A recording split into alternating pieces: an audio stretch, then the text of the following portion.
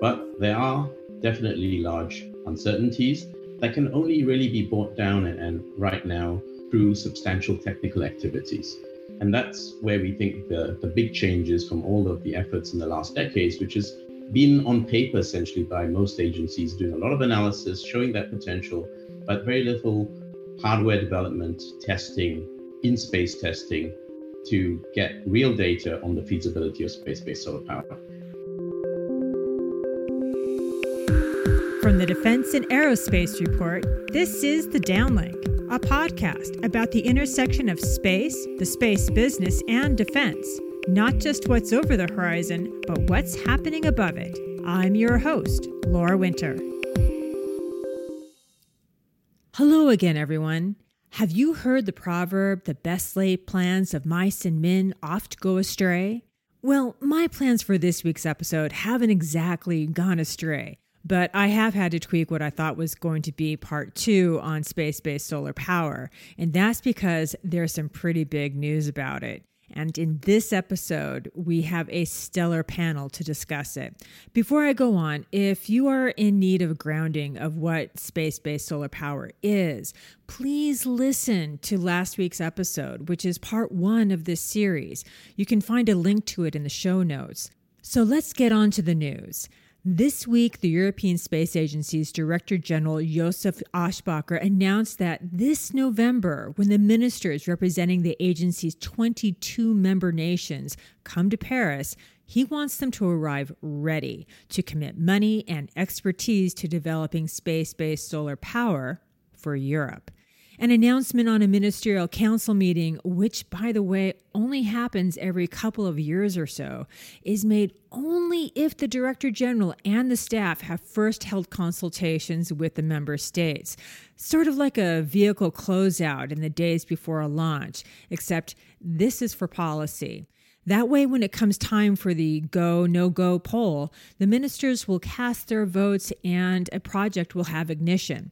What this boils down to is Europe is primed to move forward with its own proprietary space-based solar power program independently. That means ESA is getting ready to go beyond simply writing a report that admires the problem. They want to start cracking the technology challenges. The Director General made his announcement on the heels of his agency's simultaneous release of 2 cost versus benefit reports. To discuss these developments in Europe and look at some of the issues here in the United States, we've got from ESA Sanjay Vijendran, who is heading up Europe's space-based solar power efforts, and Peter Gerritsen, the primary author of the first DoD report on space-based solar power, and John Mankins, president of Artemis Innovation Management Solutions. He's a former NASA physicist, and while he doesn't say so in our discussion, the authors of both ESA reports consulted John and used his solar power satellite concept, called SPS Alpha Mark III, to reach some of their key conclusions. Here's our conversation. Hello, Sanjay, John, welcome to the podcast, and Peter, welcome back. Thank you very much, Laura. Hi, Laura. Thanks for having me on the show. Good morning. Glad to be here. Thank you all so much for graciously making the time in all of the various time zones to discuss space-based solar power and this week's news coming out of Europe as well as the United States, what's developing in the necessary policy and technologies to make this a reality. So let's start off with introductions. Peter, you are a frequent guest. But as you know, new listeners are joining this audience all the time. So please briefly introduce yourself and tell us where you are and what you're working on now. So, Laura, I'm a senior fellow in defense studies at the American Foreign Policy Council and run a podcast called the Space Strategy Podcast. I'm currently finishing up a book on American space grand strategy with Rich Harrison, and I'm presently in Montgomery, Alabama. And John, you've been a leading voice for SBSP for decades. Let's have you go next. Please tell us where you are and what you're working on. So I'm on the central coast of California, about 100 kilometers north of Santa Barbara. I am a longtime advocate and student of the subject of space solar power. I think I'm probably widely recognized as one of the leading experts in the field. And I've come to this hoping to see it happen and hoping that it can make a difference in climate change over the coming decades. And Sanjay, you're with ESA. I'd like my audience to know just how lucky we are to have you on the podcast today. But before we get to your news, please tell us about yourself and where you are and what you're working on. Sure, Loris. I'm speaking to you from the Netherlands, and I work for the European Space Agency, and I'm based at their largest technical center here in the Netherlands. It's called ESA. And my day job is really in Mars exploration, which I've been working in for over a decade, planning future Mars missions for Europe. But in the last couple of years, I've got involved with space-based solar power and have been leading an internal effort to try to put together a proposal for Europe and the European Space Agency in particular to try to take some next steps in the area of space-based solar power, to really understand better if this has the real potential, which we've looked into in the past, but we think the time is right to go a little bit further in this direction.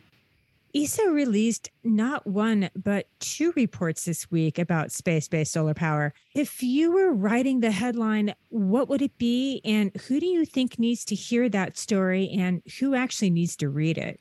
Right. So the headline, I think, would be that Europe is seeking to further investigate the potential of space-based solar power for clean energy in the future. It's not a new topic to ESA. We've looked at this subject over the last few decades, like other agencies around the world. Funding for technology development and studies have come in spurts, but it's always seemed to be premature, not the right time for it to be, in particular, economically viable, more than technically viable. And in the last couple of years, with the changes and the urgency with the energy transition and climate change, as well as the whole change in the space sector, new technologies, reduced launch costs, really thought it was high time to take a look at this again to see if it would be the right step for Europe to invest further to understand the potential of space-based solar power. So I think the cost-benefit study results that we've just released this week should provide that factual basis for really understanding if now is the right time to take space-based solar power further and to really understand its technical feasibility and its economic potential. And I would encourage certainly our future stakeholders, the ESA member states who have to fund such a program in the future, but as well as international partners and the general public to understand that there is potentially an exciting new energy source that could be a big contributor in our clean energy future. And this is not something that happens very often, that a new energy source becomes potentially viable that could meet our terrestrial needs. So it is of general interest for everybody, at least to read the summary reports. And I hope you find it convincing. ESA's Director General, your big boss, Joseph Aschbacher, and I really hope I haven't mangled his name, but he announced on LinkedIn that he intends to propose to ESA's member states at the council meeting at ministerial level that they should commit to developing the technology and the funding to create and deploy a space-based solar power project. Isn't what the Director General would be asking for is another report? And I'm asking on behalf of those who will say, this is just admiring the problem. So maybe you could tell us, what's the process, what's the steps, and how does this actually get off the ground? So where we are right now is at the point where we think this has a lot of potential. But there are a huge number of challenges ahead, and there's even a lot of uncertainty in this potential and the economic viability. So our cost-benefit results have come with some very positive-looking results, but there are definitely large uncertainties that can only really be brought down and right now through substantial technical activities. And that's where we think the big changes from all of the efforts in the last decades, which has been on paper essentially by most agencies doing a lot of analysis, showing that potential, but very little hardware development, testing, in-space testing to get real data on the feasibility of space-based solar power. And we think in order to get confidence one way or the other, if it's going to work or not going to work, we need this level of additional data that can convince us. And so that's going to cost some money. We're not talking about a full development program at this stage. We think that's premature to propose with what we know today. So that's why we're planning to go to the ministerial with a proposal to have a substantial, small but substantial research and development program to really look at all of these technical aspects, as well as system aspects of what a whole space solar power satellite might look like, what the big regulatory challenges are, the policy challenges as well, the economic issues related, cover all of these things in much more depth than we've done in the past. And then once we have all of that information on the table, and we are expecting to do this in a short time, in 2 to 3 years, which is rather accelerated compared to how we normally would do things, we then would like to put that on the table for decision makers to decide if that's good enough to go forward with a full program. So it's a first step, but it's going to be, we hope, a substantial step to give us that confidence if we want to move forward later or not. You know that most people, especially policymakers and the politicians that hold the purse, they're going to want to know, what is this going to cost Europe, and what's it going to cost not to do it? Especially knowing that reaching carbon neutrality by 2050 is law in a number of nations. You know, how much are we talking about? So from the latest cost-benefit study results, which we had 2 different contracts for, and this is pretty standard practice for us to undertake the same study with different industrial contractors to get different perspectives, to utilize different methodologies to come to looking at the problem. And that's what we did in this case as well. And we also took the opportunity of having 2 studies to look at 2 different space power satellite architectures. There are some designs out there that are reasonably mature, one from the UK called Cassiopeia, and one from our fellow Gaston Menkins called SPS Alpha. And so with these existing architectures, without going into trying to design a new European ESA architecture at this stage, we use those as references to understand whether there were significant differences or sensitivities to the architecture for the results we were going to get. And so the costs come out as a result in a range, because these different designs produce satellites of, in particular, different sizes and different masses. But they range between development costs, we're talking about here, range between 15 and about 30 billion euros to be spent over 10 years, and not just to build the first operational prototype, but to do significant orbital demonstrations at subscale on the way to that. As you'll see in the cost-benefit study results, there's a initial indication of what a development roadmap might be, and it foresees a first megawatt scale demonstrator to be put in orbit in less than 10 years. And if that works, then we would bring that up by an order of magnitude to 10 or more megawatts as the next step before attempting to do a gigawatt scale system, which is the level we would want to get to make a fully operational satellite to serve terrestrial needs. So it is a step, may sound like a substantial amount of money, and of course it is, but to put that in context, Bloomberg in April this year released a report about how much it would cost Europe to transition to a fully net zero clean energy economy by 2050. And we're talking about sums of $4 to $5 trillion or euros. And most of that being spent in power generation over the next 30 years. So when we talk about what it would cost to develop this potential new source being essentially 1% of that, it doesn't seem unreasonable to invest in a potential contributor to net zero. John and Peter, I want to give you a chance to ask if you wish. Peter?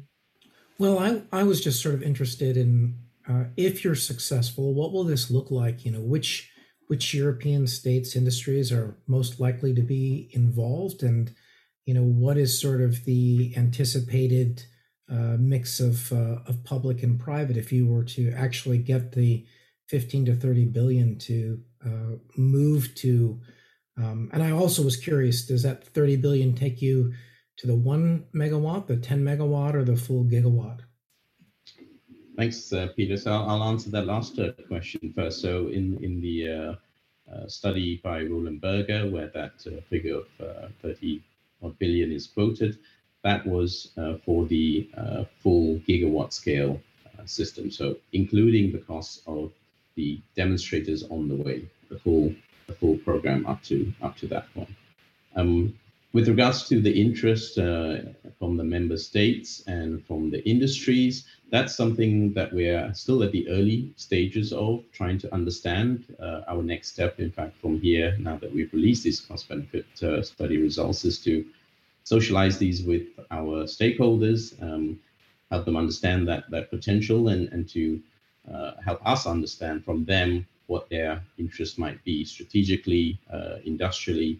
And we have just a few weeks ago released a request for information to European industry to find out who has the state-of-the-art capabilities in all of these important technological areas for space-based solar power, as well as get their view on what they think of the challenges of getting to these extremely high performance levels and low cost levels and mass efficient levels that space-based solar power drives a lot of these technologies to.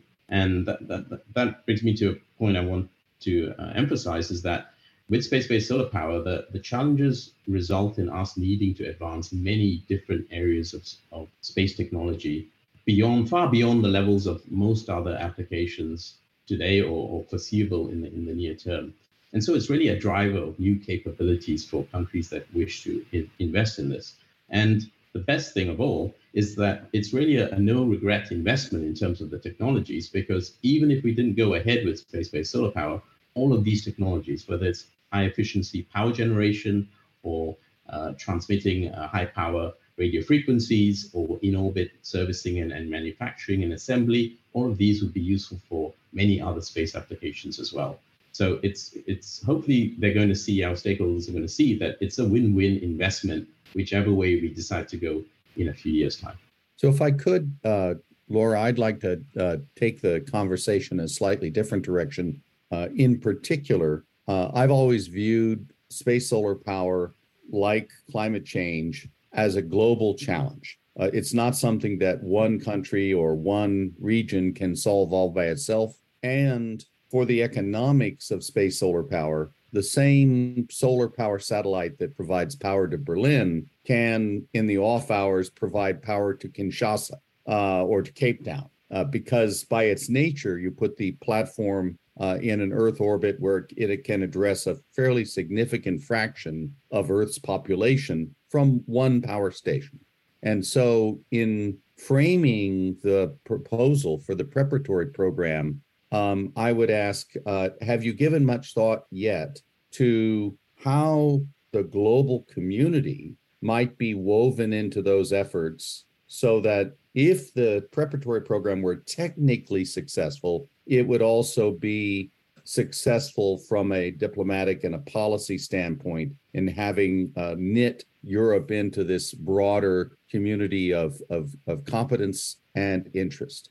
Thanks, John. Great question. So as part of our activities that we're planning to do with this program, if it gets funded and goes forward, is the important aspect of building partnerships, because we fully recognize, as you say, the need and value of international engagement on this topic, given the scale of it, and simply because some aspects like orbital slot allocation and frequency allocation can only be agreed at international level. So international engagement will be absolutely key. But in terms of the partnerships, that's going to start already at the local level for us within Europe. We see opportunities for partnering with industry, with commercial energy providers. We see opportunities to partner with other public institutions, national governments, and then more widely outside of Europe with other nations, in order to initially share experiences as we develop the capabilities and safety regulations, as well as policy issues with space-based solar power. All of this would definitely benefit from international discourse, and it will be an important aspect of our program to pursue this path in parallel with the technical activities. Thank you for those. You know what struck me about the two reports that ESA released this week are the similarities. Pretty amazing. I mean, most especially that they both prioritize the necessity for Europe to regain and then secure its energy sovereignty. Do you think that argument alone is enough to convince the other European capitals to buy into SBSP? I guess what I'm trying to get at is, what would actually hold Europe back from moving forward with this project? Is it at all controversial? So thanks, Laura. Of course, that's when you mention energy sovereignty or independence, that is probably the number one political topic in discussion today in Europe because of the times we're living in.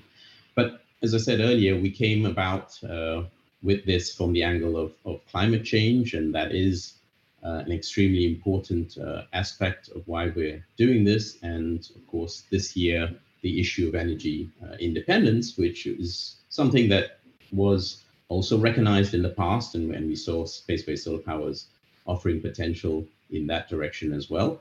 But that issue has really been brought to the fore in recent times. So I think in the short term, allow European governments to be more open-minded about space-based solar power as they are struggling to find ways to achieve that energy independence that is so important now, both in the short term, but they'll also have to think about the medium and the long term. And perhaps short-term solutions now are not the solutions that will be the right ones for the long term. And so we think the environment is right for stakeholders to at least listen about space-based solar power and see what it might offer, even if it's not immediate, if it's in 10, 15 years or more.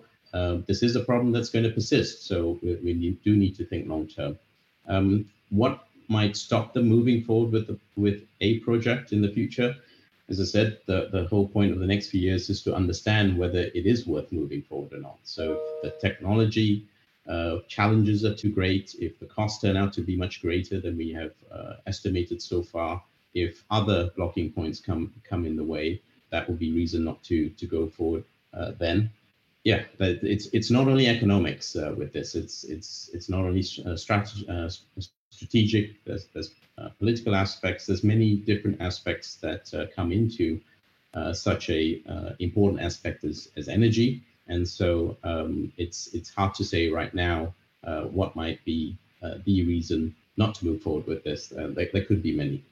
Guys, the end of that last question was purposeful. I had no idea that space-based solar power is controversial as in the subject here in the United States. And I received that bittersweet education immediately after part one of this series was released. People I respect, like electrical engineers and space and defense experts, they decried that one episode of the podcast, let alone two, focused on space-based solar power. And I'd like to address this head on because, frankly, I'm not NATO or ESA. Reaching consensus is not my current job. Exploring issues, challenges, and ideas, and challenging ideas is. So as I'm a relative noob here on this line, I'm turning to you, John and Peter, to take a moment and explain what the heck is sticking in some people's craw. They complain space-based solar power is too costly, will take too long, and would be only a very minor addition to the global energy market mix, by 2040, if ever. John, how do you react to that? What do you? Why is this? So a lot of this dread of the subject, i.e., this is a subject too terrible to even be thought about, much less spoken of, to many middle and senior engineers in both space and energy in the U.S. because of the experience of the studies in the 1970s, when they first thought about solar power satellites after the invention at the end of the 60s, and when the first studies were done using the technologies of the Apollo era, the costs were wildly out of the realm of feasibility. They're on the order of $1,000 billion to get the first kilowatt. And the people who were involved in those studies, they had their careers damaged 40 years ago. Now, you might think, well, 40 years ago, most of those people have now retired, but all of those people brought up young engineers as their mentors and their acolytes, and they were taught this subject is a horrible thing. Don't go near it. Don't let anybody talk about it. That's one. Two, there's another competitor for the space energy side of things, and that's space nuclear power. Well, if space solar power is fully successful and can deliver power at tens of cents or 10 cents or less to Earth, then it will be by far the most effective and successful energy source for space exploration and development throughout the inner solar system, wherever the sun shines. And that would be damaging to the visions and the dreams of people who've been working on space nuclear power since the 1960s. For 60 years, that community has wanted to see their technology go forward, and not just for the outer planets, for deep space where the sun doesn't shine very brightly. And so that's the second one. And the third one, I think, is really that for space solar power in the US, there really is no natural home within the government. There's the NASA only does space, not energy. The Department of Energy, for the most part, except for radiothermal isotope generators, RTGs, they only do energy, not space. And so there's no natural bin, no place to be responsible for something that's both space and energy. And you don't see this in other governmental systems. You don't see it in the UK.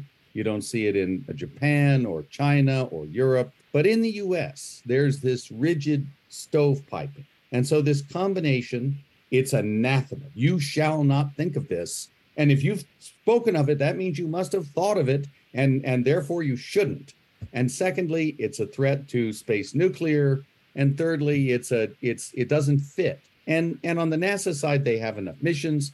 On the Department of Energy side, they've already got solar and wind. They've got their R&D agendas. They're not looking for something new to come along. If they want to talk about new, they talk about fusion. And so it's just a mess in the US. And it's a mess that is born of decades of painful learning on the part of many senior engineers and middling senior managers going back decades.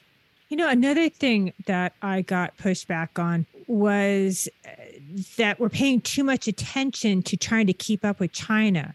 I mean, is that even possibly true? Peter, I know you have a thought about this.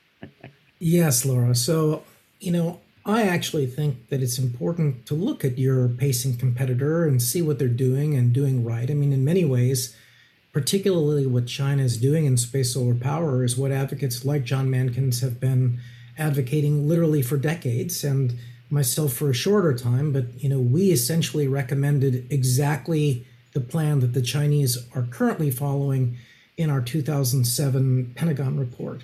And while we did nothing to take action, they are literally executing the plan that we developed, and quite smartly, for all the right reasons. So I think it's terribly important, for us to pay attention to China and to react and try to get ahead. And I think it's unbelievably disappointing and a failure of American leadership, that now all of our closest allies, the UK, ESA, Japan, are all ahead of us on this. And just to sort of go back to your earlier question about, why is this controversial and why are we failing in the United States? I concur with John's assessment that there are deep identity and cultural reasons in the DOE and NASA, and particularly in a period of flat or declining budgets, people just clutch on to their rents on the budget. And so in NASA, this is not science and it's not glory. And so, they have historically wanted none of it.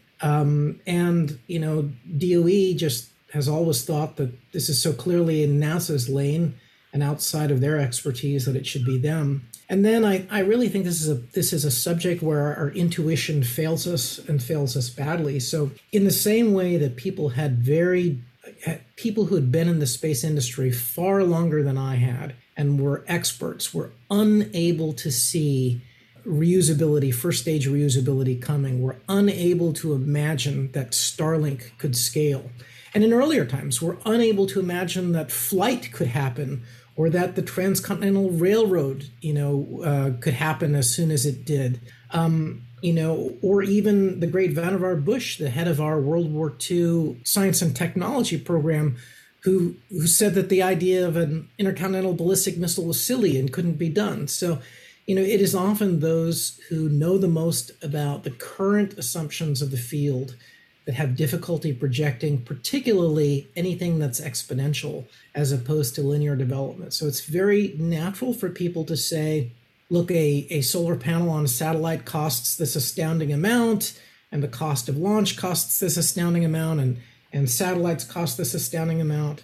And of course, they said all that before SpaceX dropped the cost of space hardware on Starlink just by a phenomenal factor. So, I think it actually part of it is not understanding how industrial learning curves work and not able to think about how costs change with volume. But in many ways, this comes down to a lack of executive leadership and a lack of congressional direction. Once you realize that NASA and the DOE are not going to take leadership to actually move forward on this, it really falls to the adults in the room at the higher level to assign them in a national strategy, in a policy, or congressionally to say, no, you will do this, and now there will be an office and there will be a budget for it. So essentially, you're saying the U.S. effort is missing a patron. Like China's got Xi, the EU has ESA's Ashbacher, which tells you that at least politically, there are at least a number of major European nations on board. But in the U.S., it's not even, garnered a mention in the Biden administration's unquestionably historic Inflation Reduction Act, which could have easily have been called the Green Energy Bill. Who's shepherding space-based solar power in the United States? No one.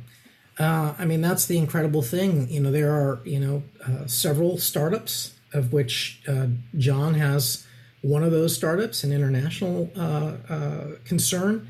But, there is no political home, not in either party, for space solar power. There has been no leadership, not just across, the Pentagon report was formally presented to the White House under George W. Bush, and then it was presented again under Obama, and then it was talked about. It's been talked about since through Trump, and now it's been talked about with astounding frequency under President Biden, who, as you say, is making a lot of noise about a commitment to climate change and putting that in the space priorities framework and putting out a in-space servicing, assembly, and manufacturing, which astoundingly doesn't even make a hat tip towards space solar power. And in many ways, this is sort of, we encountered similar problems trying to bring this to the Obama administration that ostensibly, said they were interested in climate change and all about the technologies. But it was extremely disappointing. I remember when Al Gore was asked to comment on this, his one comment was, well, I hope Homer Simpson isn't operating the beam.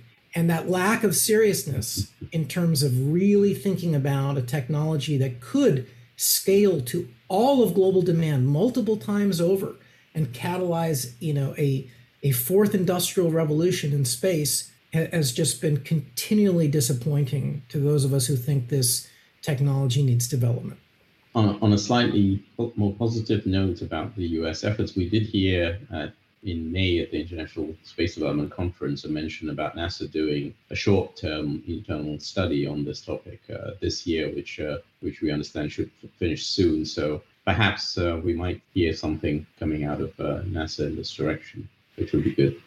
We are waiting for that. But this week, NASA selected, among others, a space-based solar power company called Virtus Solis for the agency's Watts on the Moon Phase 2 program. If the U.S. government isn't going to pursue space-based solar power, are U.S. companies going to have to go through the moon and providing electricity or energy on the moon to get the necessary capital and exposure to get back to focusing on delivering energy to Earth? Yeah, it certainly is going to the moon is low-hanging fruit from the standpoint of space energy, because all of the aspirations that several dozen countries are expressing about the exploration and later development of the resources at the lunar poles, all of that will depend upon much more energy, much more power than anything that's been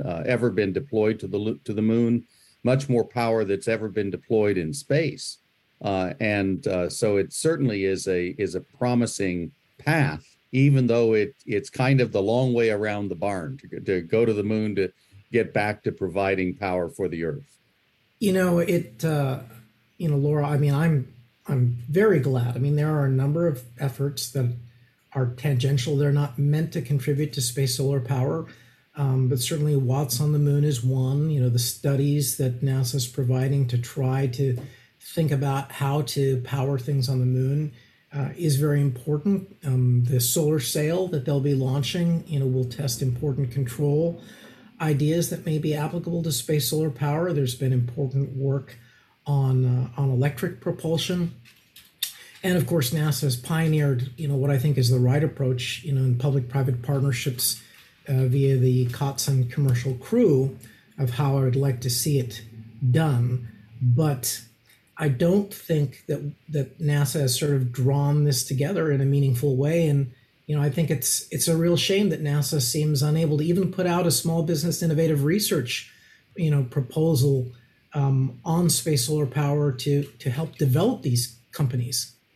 The US and the UK are democracies. ESA is essentially a democracy.